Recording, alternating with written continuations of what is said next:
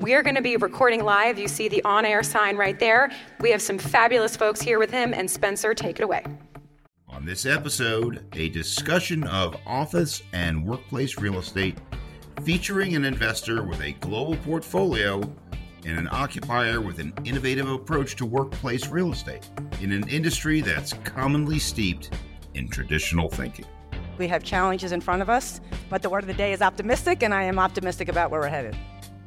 That's Laura Sacklad, Chief Operating Officer of the Encore Law Firm, which serves 25 markets across the United States, Latin America, Europe, and Asia. Known for its forward-looking approach to office talent, ESG, and more, Encore recently made it 8 years and counting as one of Fortune's top 100 best companies to work for. Real estate in the olden days was boring. You buy it, you set it, forget it, you clipped a coupon. What an exciting time to be a real estate investor. And that's Julie Ingersoll, Chief Investment Officer of America's Direct Real Estate Strategies at CBRE Investment Management. Overall, the firm has around $150 billion in assets under management and a team of more than 1,000 people in over 30 offices around the world. Coming up, an owner and an occupier, not to mention a live audience, all coming together at the CBRE Women's Network. I'm Spencer Levy, and that's right now on the Weekly Take. We're going to do the Weekly Take live from the stage. And we have Laura Sacklad from Encore, COO. Laura, thanks for coming out today. Thank you. It's really a pleasure to be here. And very briefly, I just want to say how honored I am to be invited to be with all of you. And being part of this room full of talented, impressive women has been just great. So thank you all for having me join you. And we also have Julie Ingersoll, America's CIO for CBRE Investment Management. Julie, thanks for coming out. Thanks for having me. I love the energy and women power in this room, and I can't wait to be here in 5 years and hear how we're all CEOs taking over the world. So glad to be here and looking forward to this, hopefully, most uplifting session of the day. Absolutely uplifting, and we are the only session standing between these fine folks and the wine tasting. So, boy, that is a tough act to follow us. So let's get going right now. So we've all been here today talking about some of the challenges in the marketplace today. Some of them are going to come up today, but there is some glimmers of good news out there, notwithstanding the fact that the overall office market is casting a pall over the broader industry. So let's start from your perspective, Laura, as COO of Encore, one of the largest law firms in the world. How do you see it? So I'm very optimistic. We are clearly facing a tough time. We are seeing a lot of change in our real estate portfolio. Spencer had asked me to give you just a general sense of sort of the portfolio that I manage together with CBRE. We have about 26 offices, and we have about 1 million rentable square feet in real estate, about $80 million a year in annual rent. So that's the size of the portfolio. About 80% of it is here in the US. Over the past 10 years, we've seen a lot of change.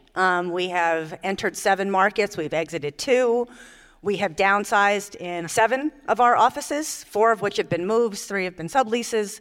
But all of that is about creating a new workplace that's going to bring the talent of the future back into the workplace, help us collaborate, help us serve our clients in the way that makes the most sense, and help us maximize profits, candidly, for us and for our clients. I think it's going to be different. I think we have challenges in front of us. But the word of the day is optimistic, and I am optimistic about where we're headed. I like that word, optimistic. What's your take on the market right now, Julie? Well, I would say the crystal ball's never been murkier. That said, we're going with the theme of this session of optimism. There's great investment opportunities coming our way. We're going to do some really interesting things for our investors in our portfolios going forward. We really need to focus in this next cycle on, within a market, specific block by block selection, really separating the winners from the losers, not just in office, but also in logistics and multifamily, as we see.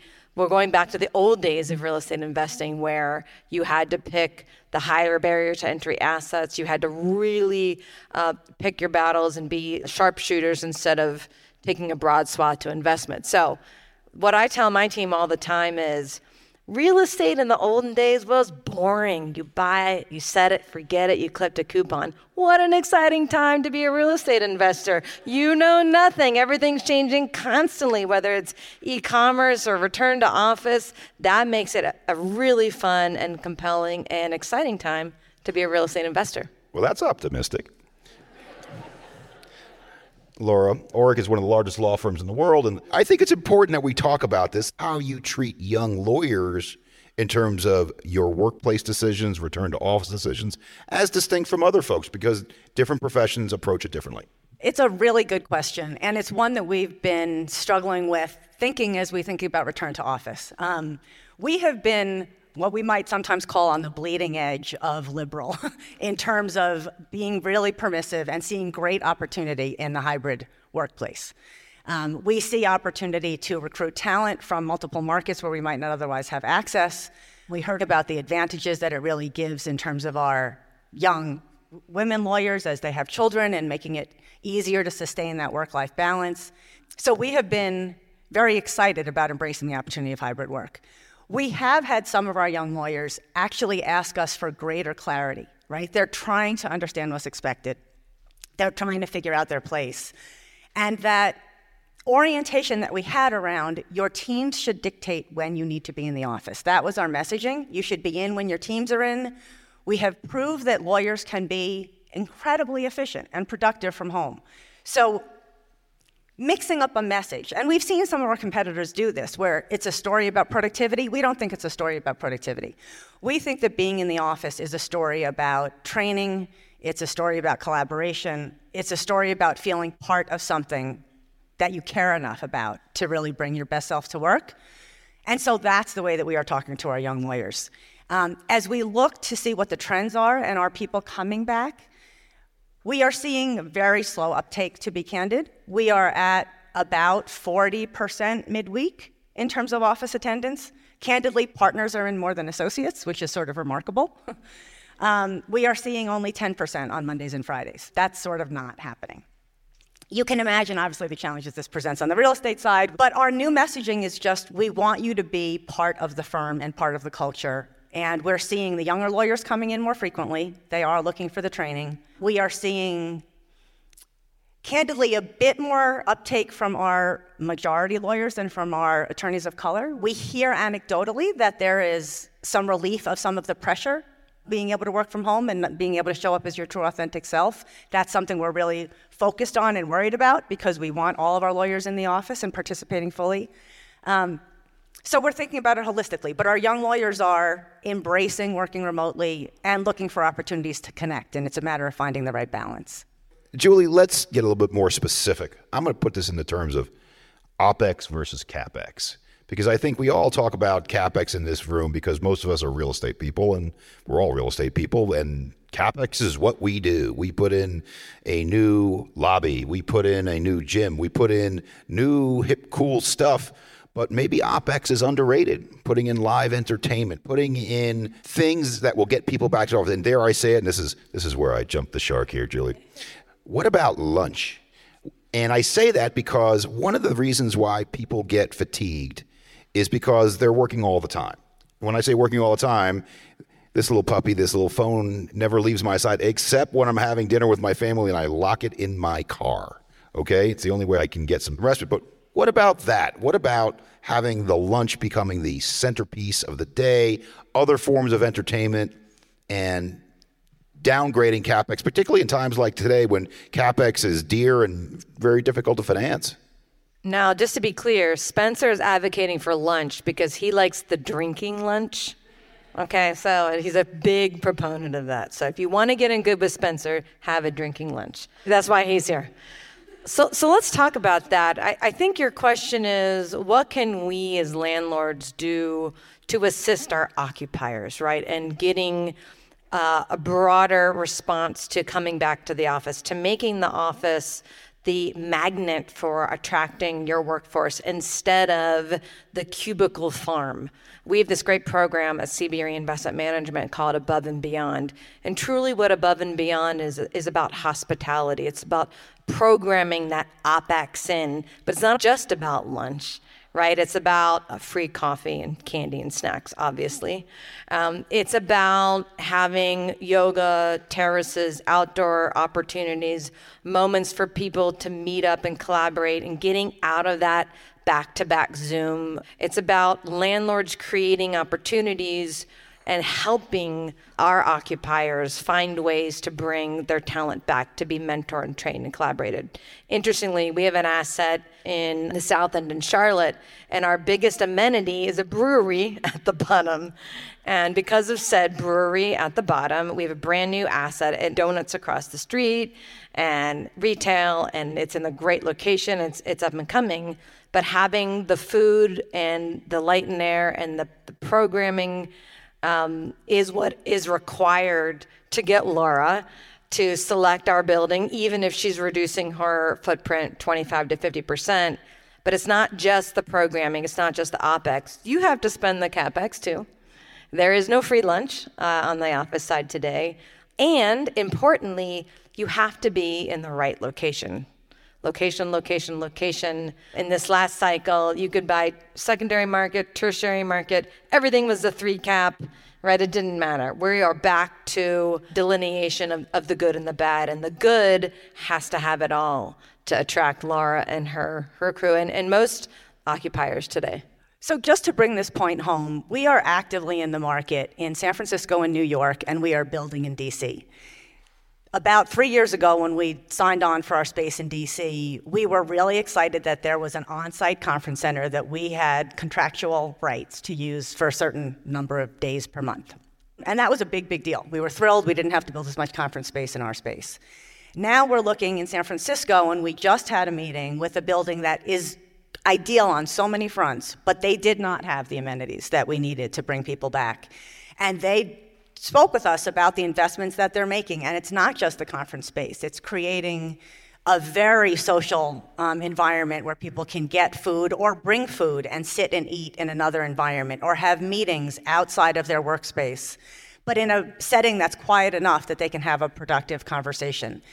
The gym, the end-of-trip facilities, the bicycle locker, all of that. And it is incredibly compelling, and it is going to make a difference in terms of our selection. So I've just seen it evolve even over the past 2 or 3 years from just being about having on-site conference space to having all those additional amenities that really go a long way to bring people in. Let me ask about something that's not technically an amenity, but it's always been one of the big selling points in the office sector, which is height, just pure height of the building. And I've been saying this for several years, and I think it's true now, given where some of these new locations are, is that height as a value enhancer has been devalued, in that people want the amenities not necessarily in the building, but at the streetscape. What do you think? Yeah, I would absolutely agree. It's that live, work, play environment that many mixed-use developers in the room have been striving for. Do people want to live right next to work? I don't know about that, but it is having that mix of experiences and opportunity. And I agree. Remember the view and how we would do all of our office planning and our office underwriting, and every floor you'd go $2 up per foot up the floor. Well, it's just not as valuable anymore, and it's your experience. It's just like retail, right? We're moving into this experiential. We've all just come out of our dark bedrooms where we hunkered for 2 years. We crave the human experience, not just for retail, but in office and well. And that is what you need, the total package, right? To be the winner in this arms race from a demand perspective. Because the thing people always talk about is return to office. But the reality is the densification story continues. The densification story is real, and that's going to cause a net reduction in demand. So in order to attract your tenants, what's required is to have the total package, and that does include those ground level amenities, food, and entertainment. So let me push this one step further if I could. So, Laura, you suggested that the amenity package in the building matters most. So I will go back to another episode of the Weekly Take. We had Mary Ann Ty on one of the shows, and we asked her, well, what's the number one amenity in New York? And I thought she'd say open air space, or she said New York is the number one amenity. The question I have is, you get a great neighborhood, but the building is second tier with amenities, but the neighborhood is where it's at. How much does that play into your decisions? So it's a tough trade-off, truly. My folks want it all, right? They want to be in the right neighborhood, they want to be in the great building, and they want the amenities. We have set a target, actually, that's been helpful to us, where we've said that we want to spend a certain percentage of revenue per office on rent. And right now, our target is about 5.5%. It's been a useful tool in having conversations with our lawyers in a partnership environment to say, this is a conversation about trade-offs, right? And if we want to get to that 5.5%, we can trade off the neighborhood, we can trade off the amenities, we can trade off the height, where we are in the stack. Ideally, and luckily CBRE has helped us get it all, so kudos to you all. But that's the conversation that we're having. And I think it's important to try to hit on as many of those metrics as you can, because it is hard to attract people if you're not in the right neighborhood, even if you've got the amenities. Let's now turn to a topic that, Laura, actually you opened the door to, which is the ESG topic, which is a big topic. And I think that most of the time when we talk about the ESG topic, most people, just as a matter of fact, talk about the E. The S gets lesser treatment. So let's start with the S this time. I think that among the things that we're seeing from some of our biggest occupier clients today is thinking about the S in a way, not just for their employees, but for the neighborhoods and the types of real estate. So Julie, when you're thinking about the S, when you're thinking about neighborhoods, when you're thinking about housing, is there any way that these asset classes come together, either by neighborhood or maybe, and this is maybe taking it one step too far, I think the streetscape matters more than anything. That's just my opinion, but any thought of getting into the retail near your buildings or putting up housing near your buildings to try to make the buildings more attractive? I would say that given the supply-demand imbalance, right, the best occupiers can have it all. And in the foreseeable future, that demand-supply paradigm is what's going to drive occupancy and rents in our assets that we're prioritizing from an investment perspective, which is this concept of responsive office, hospitality-driven response to the needs of investors. But what we're doing in Atlanta, similarly to Microsoft, is we're building a life science campus, and we put in the housing first as well. And that's being delivered and topping out in advance of the life science. And, life science in Atlanta, maybe not something you guys would roll off your tongue. It's a little bit, let's call it avant-garde and emerging and how we're approaching that. But that's because there's this great university system that has a lot of access to talent and scientific talent, and they have no facilities for those universities to invest in to create more there from a life science ecosystem perspective. So yes, it has made a lot of sense to deliver multifamily ahead of the office, mostly because you can get financing and equity for it today, unlike office, which is a little trickier. Even life science, which was a little more popular from the equity and debt side and has had some slowdown in fundamentals. So there is this concept of doing that, but part of it is necessity-based, maybe not as groundbreaking and strategic maybe as you would like us to say. Let's stay on the ESG topic, and let's now get a little bit more granular from a personnel perspective, because we could talk about neighborhoods, and we could talk about the mixed use, and I really do believe in the mixed use, and because we are seeing many of our clients talking about putting housing next to their offices for a lot of reasons, but we have people with so many different diverse backgrounds. We're trying to get more of them. What are we doing from a real estate perspective to enhance that?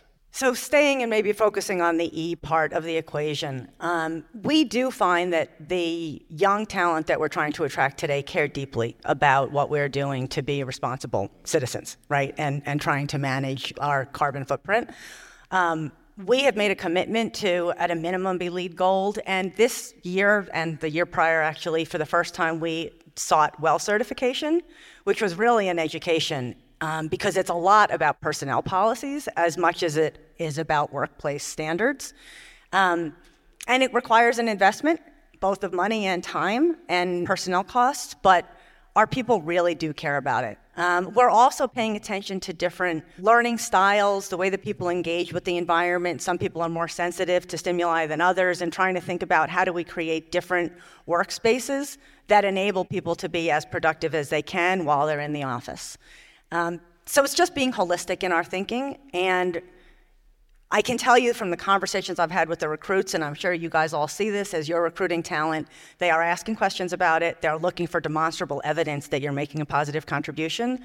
And when it comes to picking buildings for us, knowing that the buildings are helping advance us in that goal so that we candidly have to spend less money to get the certification because the building is halfway there, for us, it makes a big difference. Avoiding your topic of S completely and just focusing on the E there, Spencer. So the conversation has changed. So our European colleagues are deploying a brown to green strategy for office because that's where core capital today is investing. That will come here in the U.S. As we think about our value add office investing strategy, we're not necessarily buying brown to green, but green is a major feature of that being attractive to core buyers. When core buyers come back to the office market, and they will, it may take 10 years, but they will at some point. There is no doubt, and we're seeing it across our portfolio, that having the carbon offsets, the carbon emission reduction, the certifications, but also increasingly the climate hardened materials to withstand wildfires, flood, wind will be increasingly important. Not just to an investor and achieving a premium on exit, but to our occupiers. Our RFPs for office space, while we don't get thousands of them daily like we used to, they increasingly have an ESG component. Occupiers want it. We need it for the sustainable execution of our buildings to save on expenses, and energy prices aren't going down.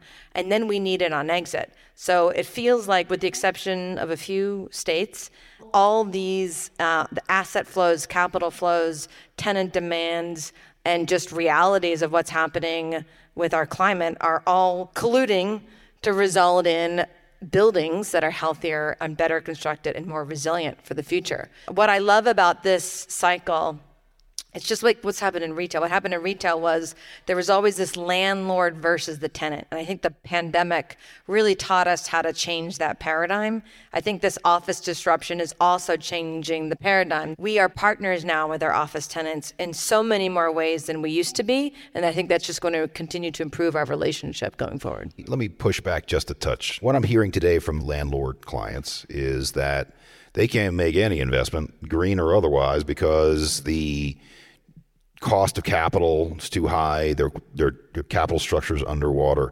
So the pushback question I'm going to just give is this: is E taking a back seat in the short term, or is it full steam ahead given some of the capital constraints we're seeing? From our perspective, we have had some challenging conversations with our board about the investment that it will take to get to net zero and whether we're ready to make that commitment, and whether we are truly ready to change at the biggest lever on this, which is not necessarily real estate, it's travel. And are we really willing to do that? So there is a commitment that does get balanced by a business reality, and we are trying to set some realistic goals. So from our perspective, I think it's more for us about changing behavior and a willingness to change behavior to accomplish those objectives. I'll ask Julie the same question, but I'm going to add a wrinkle to it. Property and casualty insurance is going through the roof. A lot of people don't know this, but the cost of property and casualty insurance right now, I was with multiple clients at a ULI event this morning, 30 to 40% per year. It's a major issue, particularly in multifamily where you can't pass the cost along to your clients. And it's more important or more challenging in Florida and California, those places that some places are just losing their insurance. And so the problem today is the resilience word, which you used a moment ago, Julie, is we're all in violent agreement on that word, but none of us are from the insurance companies, and the insurance companies aren't giving you credit for it. So how much of these property and casualty insurance, the water, the hurricanes, those types of things, factoring into your current resilience decisions or where to invest it all? Well, first, I'm going to answer the question you didn't ask me, which is environmental spend is not driving the pro forma of an office deal. Let's put that in perspective. It's your basis and the hundreds of other renovations you pushed off and didn't feel like you could make a return of. Putting in a new HVAC system and some LED lighting is not going to drive your office pro forma. So let's be clear about that. Anyone who feels like they're suspending their spend on sustainability initiatives is fooling themselves. That's a short-term solution and not a strategic one. So I'll just put that out there. So let's talk about insurance. So we had a discussion the other day with our team, which is Should Florida multifamily require a higher risk-adjusted return? Let's just say for giggles perspective, we could all go out and buy multifamily core at an unlevered 9. Should the risk-adjusted return you require for Florida, even including some 30% per year increases in insurance, require 10? Right? How should we think about heat domes in Phoenix, and how many days of over 100-degree weather did we have in Houston, Dallas, and Austin this summer? How about California? What should an investor ask for in terms of a risk-adjusted return for these markets? It's not just insurance, folks. It's taxes, right? We've got a major issue with municipal taxes. Oh, and by the way, property management. If anyone saw Wade's chart on wage labor growth, well, it's all hitting us on the expense line as well. So there is a real squeeze on the multifamily side, especially where you can't, now that we're not able to drive rents as we did in the last couple of years. And the real question is, are you underwriting appropriately? Do you even know how to underwrite this? And then what is the risk-adjusted premium that an investor should be looking at given what is rapidly changing? So like I said, that makes it really fun. No one knows. And so we're going to have a lot of discovery on different opinions of that. Let's now turn to things that you didn't think about before, right? When you didn't think about before was electricity, water. How important is water and electrical availability today? To me, it's everything in data centers, maybe not so much in office where you sort of take it as a given. Is that a fair way to put it? I think it is. From our perspective, I mean, just to be candid, this is questions about access to water, access to electricity is not something that we tend to delve into. We're relying on you guys to figure that piece of it out. That's my answer on that one. Okay. Short answer. But I'm actually going to deviate from the program for a second because we need audience participation. Christina Metzger, one of our data center leaders, I'm walking off the stage completely impromptu, and she hates me now. But Christina, water and electric data centers, how do you deal with the issue? Yeah, well, with a data center, you don't have a data center unless if you have power. So it is the constraint limiting supply of new product across North America and really globally. Water is becoming increasingly more challenging as well. However, there are solutions that you can instill like air economization and air cooling where you don't utilize water that can help minimize that. But that also requires more electricity, which compounds the first problem. Okay. So basically, if you're in data centers right now in Northern Virginia, very tough to build a new one because they're out of electric. Isn't that correct? Correct. I would say even more so than that, though, is anyone here from the Silicon Valley or kind of in Santa Clara area? So right now in the Silicon Valley area, you cannot build a new data center for probably 10 to 15 years if you're not already in the queue for power. So the access and availability of power is a very meaningful constraint. We feel it a lot more significantly on the data center side because the amount of power that's being utilized is so astronomical compared to other product types. But even in other parts of the globe, from just like multifamily or other uses, you're seeing constraints relative to distribution or required blackout periods and things that are affecting all of us. So I guess the moral of the story is, depending upon your asset class, your market, these issues that we used to only care about, rent growth, CapEx, things like that, wrong answer. We're in a new world today where it's not just because it's the right thing to do, it's actual scarcity that is driving some of these decisions today. So let's go to my favorite question. And I bring this up in a lot of these things. And the big debate that I have about workplace is productivity versus efficiency. That is like one of my things. And I think very often we use proxies for productivity. And the proxies for productivity are surveys that say, are you happy? Hiring and firing. What are you doing beyond just the surveys, the happiness, the feedback, the billable hour, if anything, to try to measure that and to achieve that? We are incredibly proud to be a firm that touts the fact that we are a best place to work. And for us, that means a couple of things that I think are worth talking about just briefly. For the lawyers to be productive, I think they need to feel, for anybody to be productive, forget about just being about lawyers. We focus on early at-bats, right? Giving people those stretch opportunities, sponsoring them, pushing them forward. We talk about giving them flexibility. So a while ago, we introduced a model that took our associates off that standard lockstep progression where everybody advances at exactly the same rate. And we really did adopt what we call the lattice approach, which was really taken from Deloitte. We try to measure how happy people are, and we do surveys all the time about how inclusive they feel the workplace is. And we don't just talk about diversity, we set metrics, we measure them. I know all of you, the people that here have been running the Women's Network for so many years. It is about setting targets, and it's about coming up with metrics to measure change, and it's about holding yourself accountable. So we look for that.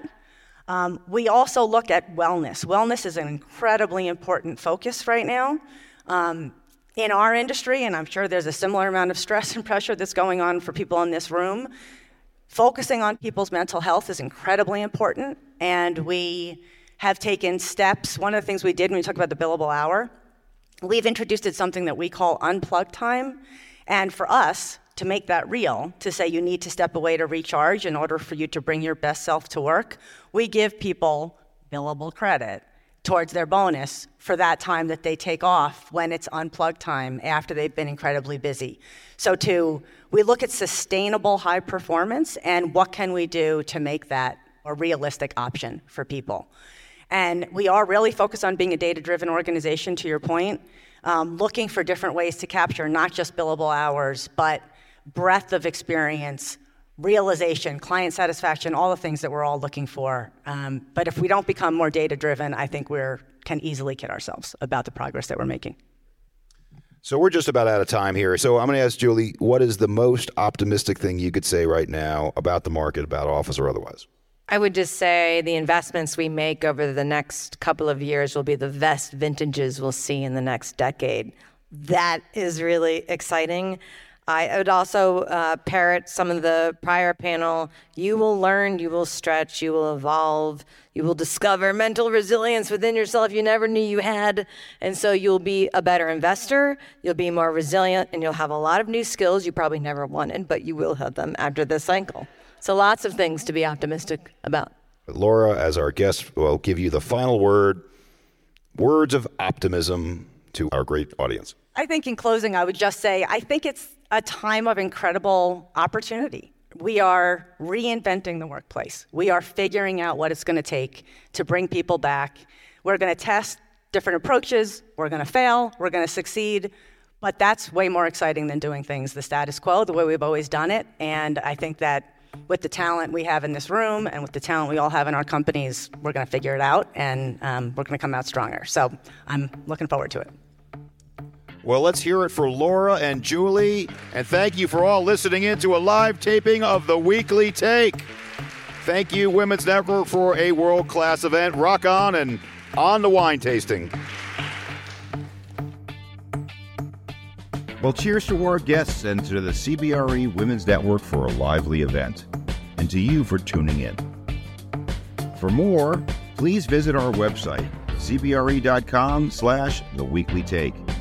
We hope you'll help expand our network here on the show by sharing this program along with your feedback. You should also subscribe, rate, and review us wherever you listen.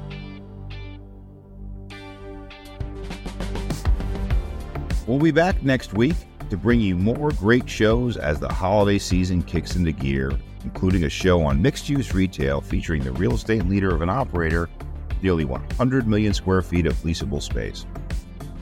That's a lot of potential holiday shopping. We'll also cover multifamily housing. We'll sit down with an entrepreneur who's out to disrupt the restaurant industry, and we take a trip with an adventure traveler who's literally walked and pedaled a bicycle across continents to bring you lessons for business and leadership. Plus, our annual year in review for 2023. For now, thanks for joining us. I'm Spencer Levy. Be smart, be safe, be well.